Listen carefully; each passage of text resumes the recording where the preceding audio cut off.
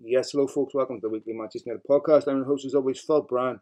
I am once again flying solo. Colin is leaving me on red. He doesn't want to talk to me anymore. It must be all that abuse I give him. God knows why he wouldn't want to do this podcast with me. But anyway, I hope you can stand me rambling for, 45 minutes or so. Obviously, lots to talk about. Of course, United getting a really, really important one at the weekend against Wolves. Big game coming up this weekend against Bournemouth. A must-win game, of course, after Newcastle winning, Liverpool winning, and that top four race being really, really tight. I would worry if United didn't win this weekend. Obviously, what's dominating the headlines, of course, is takeover news. I'm sure, like everyone else, you're completely fed up with it. Certainly, I am. Other positive news, of course, Garnacho scoring at the weekend, coming off the bench, and just a reminder of how much United have missed him and how many goals he scored this season in important moments to change games. I feel like had he have been available sometime over the last 4 to 6 weeks, there's no way we wouldn't have picked up at least another 3 points. That would make top four safe. We talk about the absence of Lisandro Martinez, which of course is enormous. He's an irreplaceable defender. The absence of Rashford, because it wasn't just his injury that interrupted his form. So when he came back, which I'm not certain he was ever 100%, as you could see he was injured again, he never picked up where he left off, so United lost the only goal scorer they had in their team, and it showed. You look at what happened after Sevilla. One mistake after the other. That cost United in big games, cost them at home against Sevilla. All 5 goals against Sevilla were individual mistakes. Of course, Martinez is off injured. And then nervousness comes back into United's defending. The unbelievable mistakes against Spurs, which cost them the game. The unbelievable mistakes away to Brighton, which cost them the game. The unbelievable mistakes away to West Ham, that cost them the game. All individual errors, which is why I don't feel that Ten Hag deserves a lot of criticism, because I don't believe that he had a lot of alternatives in those games that United could have done something different. I don't believe that Ten Hag tactically was found out, or preparation was wrong, or he got a substitutions wrong. I just think he has a really limited squad. And if you look at United's front line, he's got Martial and Weghorst, neither of whom will get into any top 10 Premier League team, and maybe not any Premier League team at all. So he's got one goal scorer in the team, and he's out injured. Gets that young kid Garnacho back, and when you look at Garnacho's numbers in comparison to a lot of other wingers in the Premier League, even wingers that cost a lot of money, Garnacho's probably United's second best forward, and I put him ahead of Anthony at the minute in terms of his efficacy. Garnacho, such a huge loss for United. Sorry, I have Invisalign braces in and I'm just taking them out. What noise is. To get my mentors right. Anyway, let me talk a little bit about the buyout, because this is such a nauseating story, and once again, it's a complete illustration of the Glazers' contempt for anything related to Manchester United that doesn't enrich them financially. No respect for the football club and how it's run, no respect for its values, no respect for the people inside the football club, no respect for the function of the football club, the manager, the staff, the players, the fans, the identity of the club, its preparation for next season. Nothing to them is more important than profit. Excuse me. Sorry. And we've always known this. They have failed in every aspect of their duty of care to United. All United has ever been to them has been a vehicle for profit, for self-enrichment. And that's once again being illustrated. Erik Ten Hag is obviously, I was going to say tearing his hair out, but he's obviously very upset. You don't need to be in the know to know that. That's a logical extrapolation, because major aspects of the business that need to be executed can't be implemented. One of them, of course, is recruitment. And you can't go out and sign players when you don't know who's signing checks. Joe Glazer is United's de facto director of football. Well, he no longer has the authority to authorise major transactions. And of course, lots of these deals take months to execute. And when you're going after top players, they have other options. So can you imagine what's going on there right now with these players? I mean, they're getting other clubs coming through with more concrete offers. United are going ifs, buts, and maybes. Maybe we can do this. Maybe we can do that. And these are very specialised players to fit a very specialised system. So it's not like there's a ton of alternatives for Ten Hag. It's not like, well, if we don't get this player, this one will do, this one will do, this one will do. It's very, very specialised. And so United could end up spending the same as City this summer once a takeover happens, but in a much more chaotic way, without it being executed through a process. And that's how you end up spending the same as City and having nothing to show for it, because none of it's related to a coherent, implemented strategy. And when you look at Ten Hag, he's had 2 windows at United, and both of which were a complete disaster. I mean, go back to Brentford, pre-Brentford. Brentford was, prior to that, he was allowed to sign Lisandro Martinez at 55 million. Average cost of a centre-back in England. 25 million less than Maguire years earlier. So it was a relatively cheap centre-back. 12 million from Malasia, right? There's not a club in the Premier League that wouldn't pay or can't pay 12 million for a player. So again, pretty average.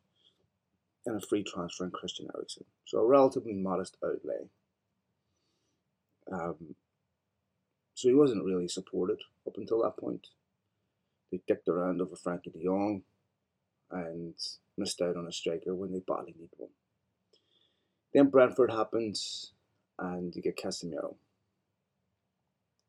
And they get Anthony, right? And maybe if there's one piece of criticism you could make of Ten Hag, it would be that he should have spent the Anthony money on another striker, a central striker, in my opinion. But you have to remember he had Ronaldo back then. And it wasn't feasible to bench Ronaldo. I mean, you saw what happened when that eventually did happen. It caused major chaos at the club. So I can understand why he thought, okay, we'll stick with this till the end of the season and then address it. No doubt. Then, of course, January comes and United have no money. They have no money to do the bare minimum. They needed a striker that could score goals in the Premier League. They ended up getting someone from the bottom of the barrel, no disrespect to Wout Weghorst, because his attitude's been fine, but he just doesn't have the quality. Marcel Sabitzer, who's probably about as good as you're going to get on a loan free transfer. None of those 2 players would have came had United have been given money. Certainly Ten Hag been given money. I don't believe United would look the way they would look right now if he had been backed properly. So you're asking a guy to do a job that really is very, very difficult to do in the circumstances, because you don't have a proper functioning recruitment department, a proper functioning football club that has expertise in all the key areas that you need. I mean, football's like a unified field theory. You have to unify sports science. You have to unify preparation, technique, tactics, psychology. You have to unify all these different things, and they have to be the best in each department for them to function properly.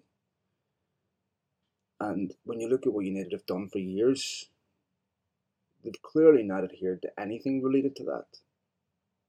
You've had a investment banker as a director of football beside his mate Joe Glazer for a decade, which Ten Hag is suffering the consequences of. One of United's major issues is squad depth. And it's not just squad depth, it's a mishmash of players that no thought went into signing them. What type of system do they fit?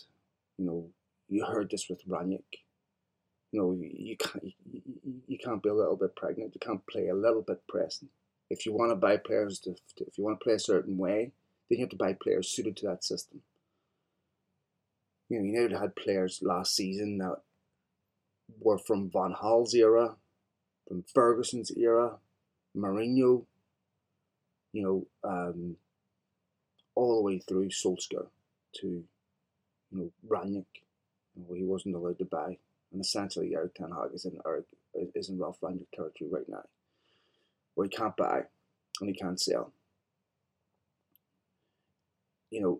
If you want to continue to perform that open heart surgery that United need to compete, then the football club has to be run impeccably.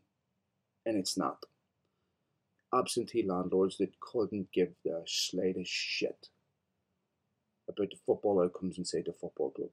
I mean, they would literally hold on to that football club for another 6 months if it benefited them an extra 5 million without a single care in the world about the long-term damage it would do Manchester United. They just don't care. And this is another reason why they can't be allowed to stay. And let me clarify what I mean by that. An investment company that facilitated them to continue to own the football club would be completely unpalatable to me. Because if the Glazers, let me put it like this, even if the Glazers had managed the football club effectively, even if they'd have managed it with a duty of care, if they'd have come in and said, look, you know what, we know we bought this football club with a leverage buyout. That was wrong, right? We're going to endeavour to pay off that debt as quick as possible. We're going to look after the asset. We're going to invest in the infrastructure. We're going to run it properly so that you have a club to be proud of. I might find them tolerable. I'd probably avert my gaze, might not like them, but I could probably put up with them. But I can't find one single good thing to say about them. They haven't brought one thing to this football club that's positive, that United can attribute to them. They've exploited everything that was here, prostituted it for their own personal enrichment. And the final insult, of course, is to leave the football club in a disgraceful limbo where it can't function, as it continues down its own toadstool and its own death spiral, whilst they squeeze every last penny, wring every last penny out of it, and leave it a crumpled mess. It'll have to be rebuilt. But I think even at this point, the most eternal optimist would think next season it's going to be very difficult. You don't catch City by having a 2-week window, which is essentially what Ten Hag had last season. Every department has to function at its optimal. You have to have the best in the world in every department. And United are nowhere near that. We just have to be honest, as a football club, we're nowhere near that. And that's not an accident, by the way. There's no excuse. There's no reason why United can't be there. There's nothing beyond their financial reach over the last decade to say that that's the reason why they can't be there. I understand why smaller clubs aren't there. They don't have the revenue to do it, but United did. This is by design. This is because the wrong things were prioritised. This is because the Glazers and Woodward prioritised personal enrichment and great personal cost. Once Ferguson was out of the way, a football club was run commensurate with their avarice, with their greed. And like you, I'm desperate to see the back of them. So any investment company that facilitated these parasites to stay would be completely unacceptable to me. Now, if Jim Ratcliffe turns around and buys the football club, buys a majority shareholding in the football club, and they remain in an impotent, on paper capacity where they can't affect the business model of the football club, they can't affect the running of the football club or the culture, its values. It wouldn't be perfect in an absolutist sense, but I could live with it. Now, there's a lot of things about Jim Ratcliffe's bid that needs clarification before I could lend my full support behind it. And if fans want to object on the issue of it doesn't clear all the debt, that's a reasonable objection. That's fine. What I don't like is fans objecting solely on the premise that if we get the Qataris, they're going to spend all this money in the transfer market. That just won't happen. United will invest. They have to invest, whether Jim Ratcliffe owns it or whether the Qataris own it. Now, I've put my put my position on record about how I feel about the Qataris, and I'll try to be as fair as possible about this and balanced as possible. So, my issue with Qataris, or anyone for that matter, is a moral one. I am a father to 2 daughters, and I'll tell you what I can't understand about City fans. Support your football club all day long. I get that, because football's a drug and it's hard to give up. But what I don't understand is why they support those people, those owners, human rights abusers, who undeniably victimize their own people more than anyone else. And it's not up to you and me to forgive them for that, because we aren't the victims. You know, if to put this on a different analogy, if whatever country you're living in listening to this, you were under the rule of a dictator who murdered your family, and he owned an ice hockey team in another part of the world and bought really good ice hockey players, and those ice hockey fans said, I don't really care about what happened to you and your family because he buys good players. What would you think of those people? I guarantee it wouldn't be charitable. Anyone that denies my daughter their agency and equivalency to a man, I have a problem with. If my 2 daughters went to Doha and flouted public decency laws, they'd be arrested and put in prison. I have a problem with that. It would be very difficult for me to go to Old Trafford and pretend that I have no issue with these people who would put my daughters in prison for the most benign crimes, who would deny them their equivalency, who would deny them rights, who would look at them as lesser than a man. I have a problem with that. So, for me, I would find it hard to morally lend my support to that. I've spent 18 years virulently opposing the Glazers, not just on grounds of greed, but on grounds of their moral bankruptcy, because of the things that they've done outside of football.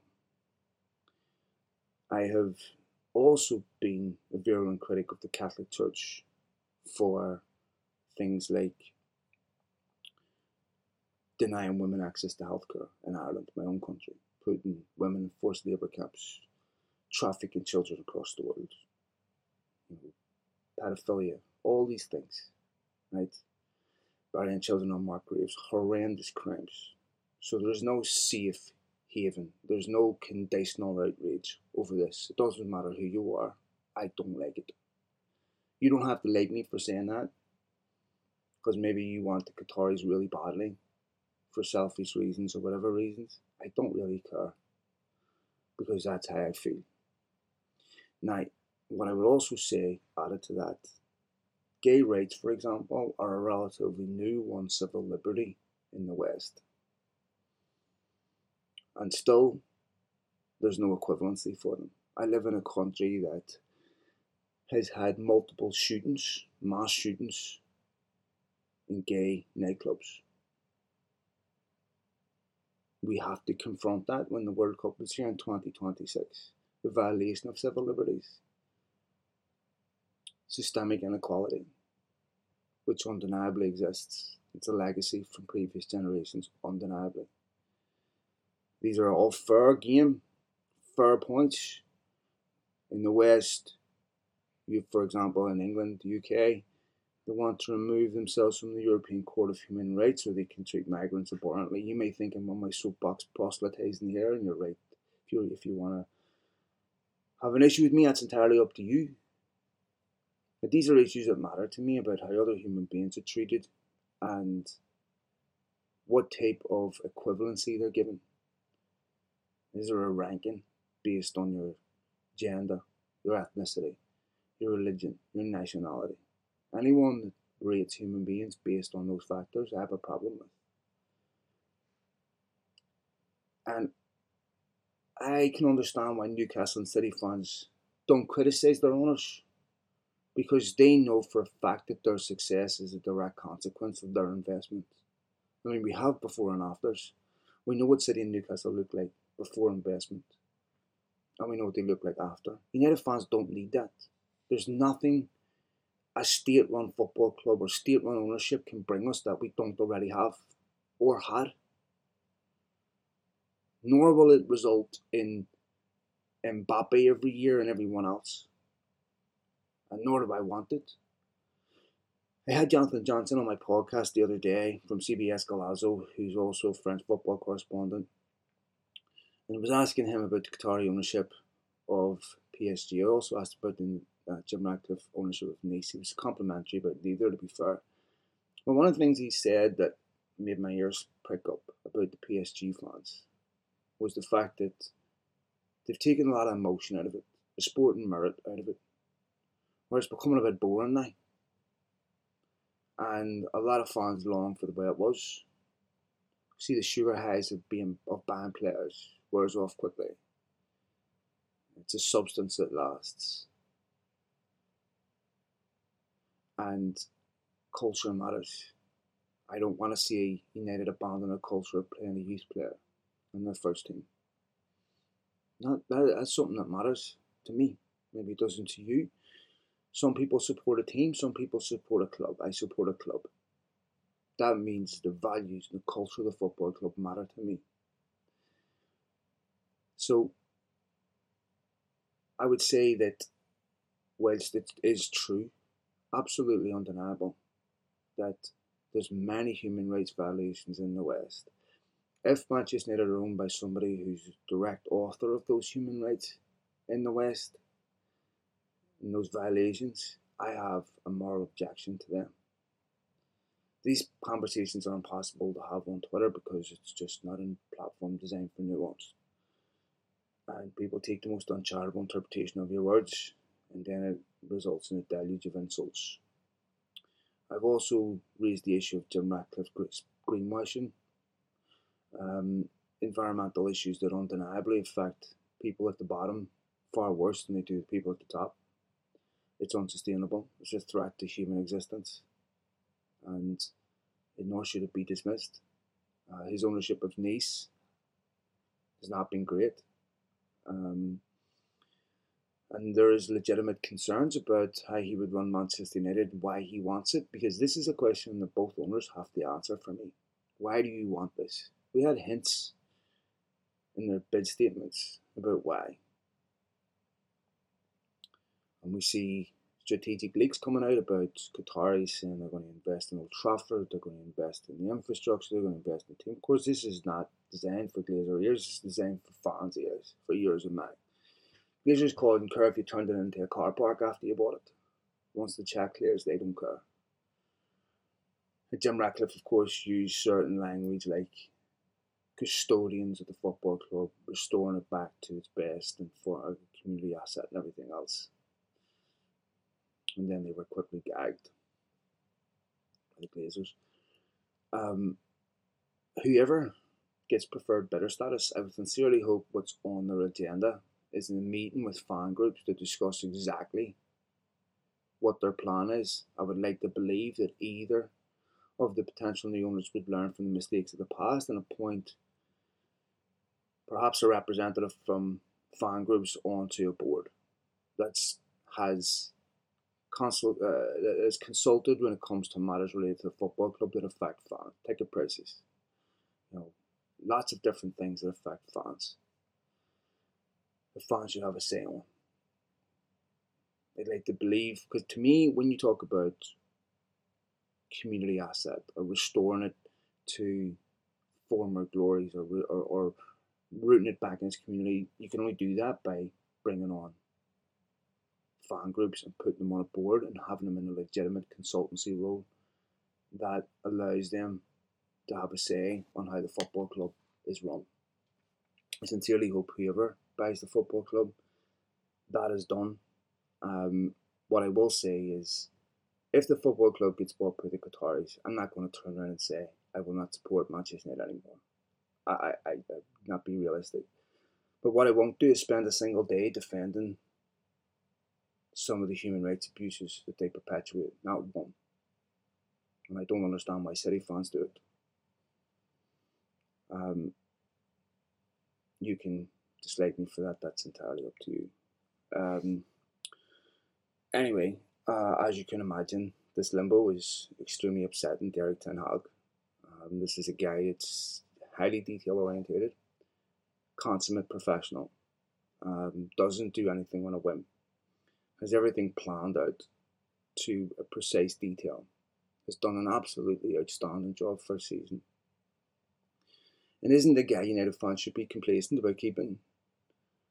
The type of guy, and I know the Dutch, my father-in-law is from Amsterdam, and I can tell you, nothing perturbs them more than details that are not executed. They're very, I'm not saying national stereotypes here, obviously some are different, but there's some cultural traits that are consistent amongst the majority of them, and they're very, very precise, detail orientated, and they don't like deviation from that because they trust their methods.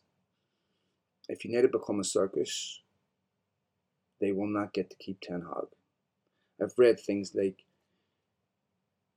they've looked at strikers like Harry Kane, like Osimhen, but the 100 million scaring them off, so now they're lowering their targets to someone like Brian Brobby. No disrespect to Brian Brobby, but if that ends up being United's main striker, Ten Hag won't last next season.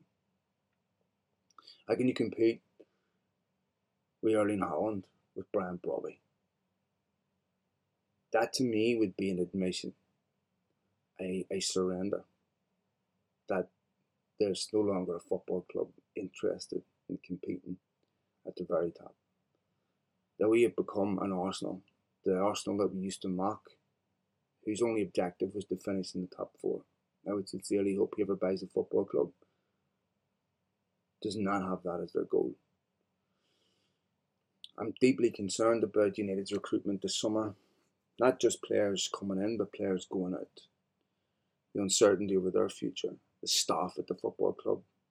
This is excruciating for them, especially the senior staff that are in key positions at the football club, because they're the first ones to go when a business gets bought. Do they leave? They're getting hit up by other clubs. United would feel their loss if they went. Do they stay? Imagine the uncertainty that they're living with every single day. Most of them are not independently wealthy. They have families, they have mortgages, cars, bills, just like you and me. United have to prepare for a tour. They don't even know who's going on it. I mean, it's just an absolute disgrace what the Glazers are doing. Absolute disgrace. Linked with Adrian Rabiot. Now, there's two ways of looking at this. Adrian Rabiot's not a bad player. I was also reading that Real Madrid were looking at Mbappe and Bellingham. That's the standard. When you're calling yourself the biggest football club in the world, you have to behave like it. I'm not saying that he's saying Mbappe. But Jude Bellingham and Erling Haaland could have been United players with just a little bit more competence. The consequences of incompetence are right in front of our eyes.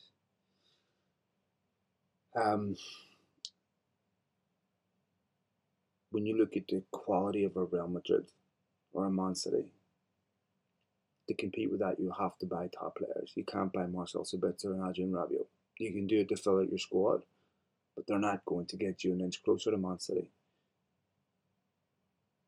You need to buy top players. I like Alexis McAllister, which so does Ten Hag. He can play in the pivot, he can play in an advanced role. For about 60 million, I think he'd be a good player for United. Caicedo will probably go to Arsenal. But even with the Alexis McAllister situation, United are now behind in that because Liverpool have obviously moved ahead because they can make promises United can't. And if you're falling behind the Alexis McAllister race, imagine what's behind that. Because all the other top players are being targeted by clubs that have their shit together. They aren't deliberating, they aren't doing that. Declan Rice. If United are struggling to pay 100 million for a striker, they're not paying 120 million for Declan Rice. There's about 6 or 7 players at least that need to be sold.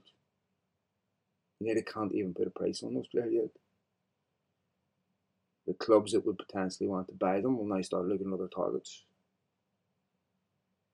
So now you're forced to loan them out again because no one else wants them. Doesn't help you with FFP when you do another loan. Extremely concerning. Big game this weekend away to Bournemouth. It is, like I said, a must-win game for United. We have to win. United don't win that game against Bournemouth, and if they throw the top 4 away now, they don't deserve top 4. I think they will get 3 points this weekend. I think that'll help them that they beat Wolves 2-0 with Martial and Garnacho scoring, getting goals outside of Rashford, keeping a clean sheet, and there's obviously the situation with David De Gea, where a lot of people want to see David leave, and I can understand that. And eventually United do need to replace him. I don't think they'll replace him this summer because I think they have more pressing needs. There's only so far the budget will get stretched. But they have to get over this line. I think they need 2 more wins. I think they'll probably beat Fulham at home, I would imagine. Chelsea are obviously there for the taking. They'll need to beat Bournemouth. What would concern me is if they lost to Bournemouth this weekend, because those 2 games become so much harder. Those Chelsea and Fulham games become so much harder if they don't win. The pressure will be intense, unbelievable. Nerves creeping. That seeps its way into the dressing room. So really important. Get 3 points this weekend against Bournemouth. Like I said, I think they will.